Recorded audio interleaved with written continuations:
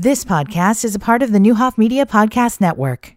Good news is, they're going to fix the pavilion. Bad news is it's going to cost you $285,714 for a rental. I'm teasing. We were just doing the rental cost debate last hour. Clay joins us from the Decatur Park District. We've got two pages today. No, page and a half. You doing okay? Nervous? Why are you nervous? I'm nervous. You're Why? wound up this morning. I'm not wound up at all. I'm just commenting on the ridiculous nature of life today. This is a guy that is like not got to work for the next 4 or 5 days. Is that what That's it is? the energy you're getting today. Is that what it is? That is exactly. I'm putting it all into the last show. That's right. You go away 4 days, you never know you're coming back That's these days, right? That's right. Yeah. I could be put out to pasture. Anyway. We have a whole lot to get to here over the next 20 minutes or so. And I know you like the script, but, It gives us a baseline. No, I don't need a baseline. You lead the conversation. Here we go. Yesterday, there was an announcement of a centennial event around the lake, which is, I think, in July, whatever, turns 100. I don't know if that was when the lake was finished or when the lake was started, but you go back all those years ago. Right. A.E. Staley, who needed the water to refine corn, created this lake. It's, in my opinion, in my lifetime, always been underutilized as far as recreation is concerned. It's been a great source for businesses and companies, and one of the things that we can point to as far as attracting people to come here. It's right in the middle of the community. It's pretty. And the people who do use it a lot. Mm-hmm. I mean, boaters are very, everybody always told me, there's two days of excitement about a boat. The first day you buy it and then the day you sell it, but yet there's people that love it. But we don't do a lot, even though a lot of your parkland is butted up right against it. Right. So we're starting to change that. Yeah. You look at the marina development going on last year. Great. Put in 40 slips. This year we're putting in 60 slips. And what that's doing is allowing more public access to boat slips so folks can keep their boats on the lake. Yeah. I like to use Jerry Culp as the Macon County Conservation District Director as a kind of example. But Jerry called me shortly after arriving in the community. He was an outsider moving to Decatur. Said, hey, I want to get my boat on the lake. And I said, Jerry, you're on a wait list, but it might be 10 years. So by adding those docks and marinas and the if you don't have a private dock. If you don't have a private dock, you don't live on the lake. Yeah. So that's really the only way you can have a private dock or belong to a boat club is if you live on the lake. So, that's good things going on with the lakefront development and trying to provide more public access. I think here in the next couple of years, hopefully sooner, hopefully in the next year, you might start to see things like pontoon boat rentals, jet ski rentals, things like that, so folks can get out on the lake more who don't have a vehicle to ride on. So that's some cool things going on. But I also, it's important to point out that the water's edge is where your responsibility ends, because the lake is owned and operated by the city of Decatur. It is. Elevation 614 to be exact is when it becomes Park District land. Kind of interesting point there, but I'm just saying I'm always careful of this, because if you go to Lake Patrol or you're trying to get a license or a sticker or any of that, all of that is the city of Decatur, not the Park District. Correct, but I think we're both the city and the Park District are always interested in quality of life initiatives, and recreation is the thing we do. So we're very interested in what goes on in the lake and trying to provide more amenities down there for folks to do. It just enhances the quality of life and makes Decatur a place folks want to relocate to. Okay, so the city of Decatur, the Decatur Area Convention and Visitors Bureau, the Decatur Park District, and the Staley Family Foundation, which is Mark and Julie, but A.E. Staley, being the family name, you got together and had a press conference yesterday. Now, I get it's, July is a long way away, and a lot of these details will be finalized, but I really, it's basically a couple of days of entertainment? Yeah, entertainment, activities, art fair. So yesterday was really intended to be a save the date for folks to get on the radar and start to get some interest. So already in the Park District email this morning, we had different vendors from Springfield and Champaign reaching out to us to see how they could participate. So, great. It's just a way to get out there, get the word out, and start to get some buzz around it. So there's going to be local bands playing on stages down there. Again, art throughout the Nelson Bark Boulevard area, lots of food trucks, other things going on the lake. I know they're going to attempt a Guinness Book of World Records achievement with having more than, I think it's 380 plastic boats floating on the lake. So here's what I knew the first question on Facebook was going to be, because I talked to Stephanie about this, and she asked if we'd want to sponsor it. And I'm like, okay, you're throwing a bunch of plastic into the lake. You don't think people are going to go... evidently there's a plan, with Lake Patrol that they capture all this stuff. Because I mean, you get trained by these people. There's absolutely a plan. All the Lake Patrol staff were down there yesterday, and Stephanie even mentioned that Jennifer and her team are heading up the efforts. There'll be a barrier to contain all that and whatnot. And I get it, but it's counterintuitive as a sponsor to go, let's throw a bunch of plastic in the lake. Yeah. No, but it's also cool to think about Decatur being in the Guinness Book of World Records. I don't know what else we're in there for, if anything, but a cool way to bring families and kids and get kids involved in the community. All right, so put it on your calendar, the 8th and 9th. Now, what does that mean for 4th of July? So still normal 4th of July festivities down at the lake. We'll have fireworks. We'll have a band down at the Devon during the day. Just normal 4th of July, and then we kick into another busy weekend the following weekend. Wouldn't it make sense to sort of combine the efforts since that's that weekend? I mean, instead of doing everything on a Tuesday night? So yes, the problem is getting fireworks because there are lots of communities that do their fireworks around July 4th. We have always had our vendor locked in for July 4th, thankfully, but also getting food vendors, things like that. It's a lot harder to do it on a holiday because they're in demand everywhere. Well, but they're already going to be on the 8th and the 9th. They will be here the 8th and 9th. Yeah, they're probably already booked on the 4th. No, I'm saying why not just move the fireworks to that weekend? Because the fireworks are already booked for another small town community, July 8th and 9th. All right. We always run into this issue, even when we have a rain date, if it rains. There's also people that get like incredibly angry if it's not on the 4th of July. I mean, it doesn't, I mean, I don't know why people are so literal with this stuff. You got all the volunteers, you got all the stuff, you got all the police, you got everything coming the 8th and the 9th. You got to do it all on the 4th and then turn around and do it again 4 days later. Yeah. But, I mean, for us at the Park District, July 4th, yes, we have a little bit more police presence with Park Police and then City Police help as well, just with traffic flow. That's it. But that's really it. We have our normal food truck vendors down at the lake, so it's not really it's kind of like another Devon show for us down at the lake. All right. So do you guys know what entertainment you're going to have for that, or is that still in the works? For July 4th weekend? Can't remember if it's been announced or not. Yeah, it has. It's I think a band from Springfield. I'm not entirely sure.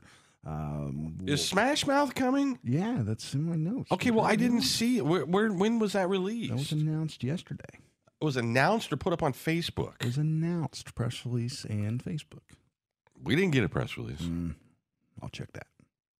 Okay, Lindsay, you had this fight with Lindsay. I talked to her about it last night. We didn't get Did you get a press release? Not on that one. Yeah. I saw Blood, Sweat, and Tears. I'll follow up. Yeah. Should have been a press release that went out. I know we had some staff issues yesterday with folks out sick, but let me check on that. But it's okay. So, I just think sometimes it's like, we put it on Facebook. It's like, okay. Well, if we give you a press release for every single show, you'll probably kill me. But because we had like literally 10 to 15 show announcements. You're turning into Bill Clevenger. You're too sensitive. I'm telling you, it was exciting. I mean, I think they're a fun show. Our guy has gone to see them. He's 19. Their era kind of loves this band and their music, and I thought it was great. But then I thought, well, I don't know. I haven't seen anything. Yeah. So Smash Mouth, Brian, is coming on Saturday, August 5th. Okay. So that was announced yesterday. Smash Mouth's an American rock band formed in '94, several hits in the late '90s and early 2000s. It's kind of my genre, including songs from Shrek was their big movie hit with All Star and I'm a Believer. And oh my gosh, Shrek came out in 2001. I feel old this morning, but that is included in the season ticket package. So we're excited to bring. All right, so that is so. If you're already purchased your season tickets, some of these shows included, some on top of or extra. But that's what I wanted to ask you about because I thought that's what the case, but I wanted to make sure. So yes. I get that already. Yeah, great. So that's included. And then yesterday as well, again, we've got lots of shows to roll out this week that they've kind of been confirmed, and now we can roll them out. But Glenn Burtnick's Summer of Love concert was also announced yesterday. That'll be on Friday, June 23rd.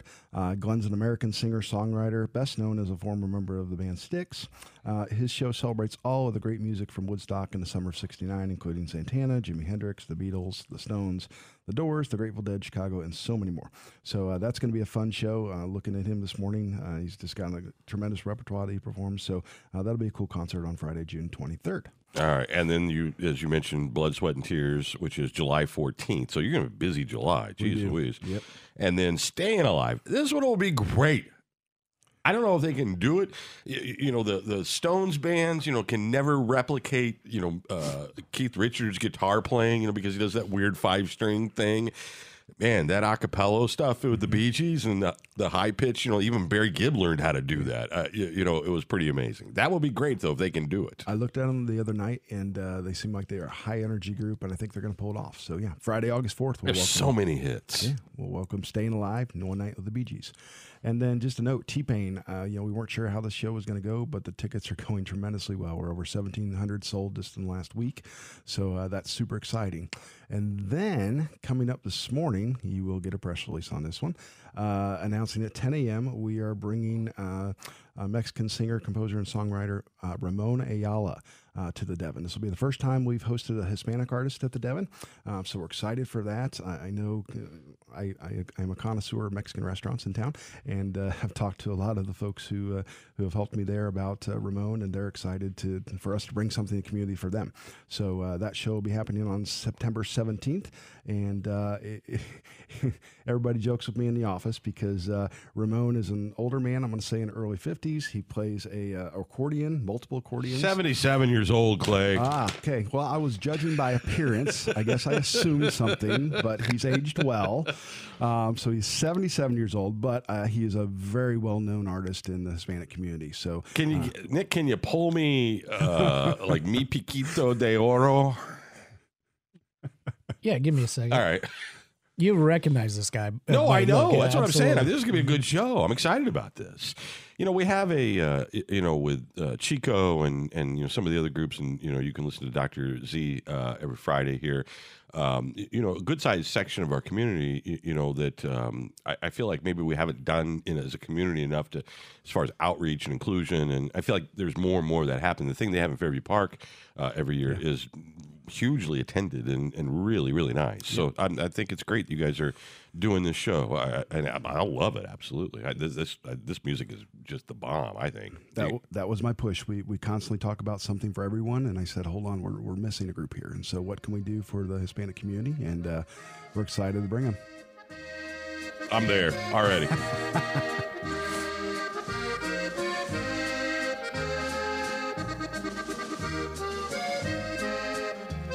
I might have heard him while I was eating at Cancun last night.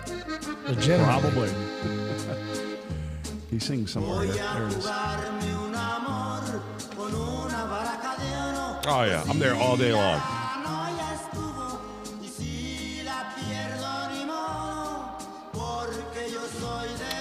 Digging it. All right, so that is, what's the date for that? So that's September 17th during Hispanic Heritage Month. We'll be welcoming Ramon. So, and that's not part of the season ticket package. That is not. That is an add-on show. And again, that'll be announced later this morning, although we just announced it. So there it is. All right. Very good. Now, let us, you have a lot still today, the day camp open house at the Disc, right? We do. So parents who are starting to think about summer and what they're going to do with the kids, we are offering a day camp kind of open house on March 18th from 1 to 3 p.m. You can come check out what we do at the Disc for day camp. And so you can see all the different activities we're going to have planned for the kids, kind of visit the Disc, get the layout and lay of the land, and understand that program so that you can start to make preparations for the summer. Along with that, we've started a new promotion at the Disc where you can try your luck and win a chance for a full facility membership with chances to win a year of a full facility pass as well. So you can pick up a card there, scratch that off, and see if you can get a win to join the Disc for free. Yep. It doesn't cost you anything, so it doesn't fall into the gambling category we talked about. Nothing. Yep. Free. And then where is Garfield Park? Garfield Park is off Grand Avenue next to the old Garfield/Durfee School over there by Save-A-Lot Foods, County Market, the old County Market area. Caddy corner from, what was that club called? PJ's. Ooh, what? You don't remember? The Colonial Mall?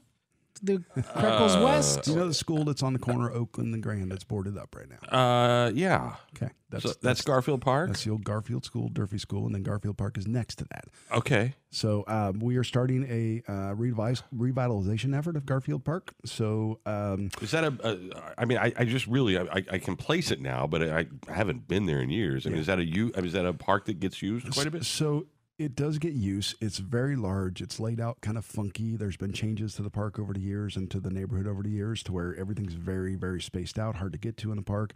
There's not been a lot of new. And so we are looking forward to kind of redesigning that park.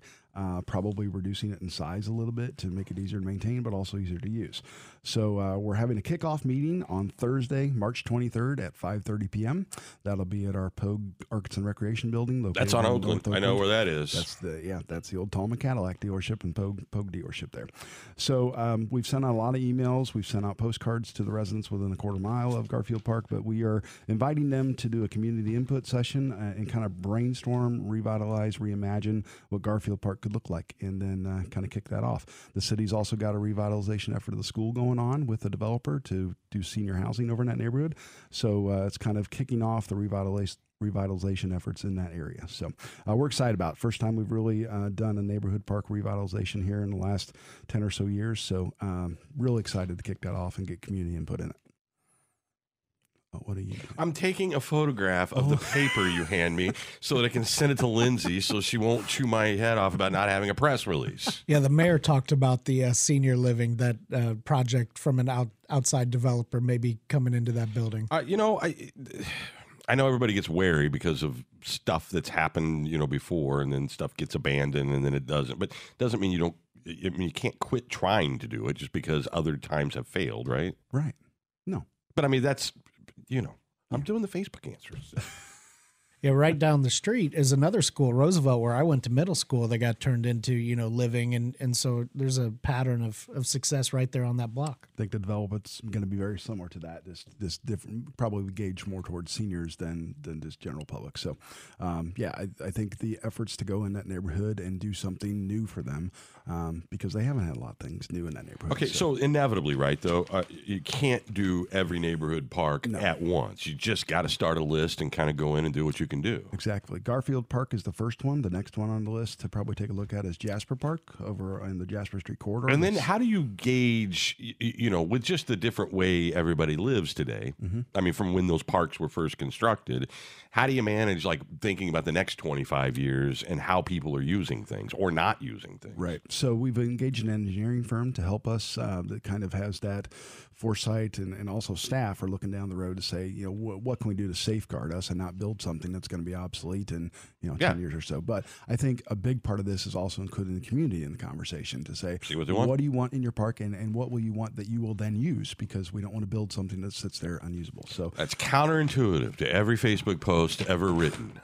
Transparency. No, it's here's your input. Instead of waiting to comment on something after it's decided, show up and give your input. Yeah. And I'll tell you, Courtney Karsten invited me out to the Coalition of Black Pastors meeting at Richland a couple weeks ago. Tremendous feedback from those folks. They are doing great work in the community, and they're excited about this, and gave us a lot of names to start off with an email blast. And then again, anybody else in the community who wants to be involved, you can come on Thursday, March 23rd, 5:30 p.m. the Pogue Arts and Recreation Center, and be part of this exciting process. Great stuff. What was the original Smash Mouth song? Walking on the Sun? No, it was... Yeah, is that... that before Shrek. But that's... they were doing monkeys, recreation. I'm talking about their original song. Walking on the Sun. Walking on the Sun, right? Yep. Yeah. That's a good song. That holds up. I bet that's good live. All right. Good stuff. You've been listening to the Neuhoff Media Podcast Network. For more, visit neuhoffmedia.com.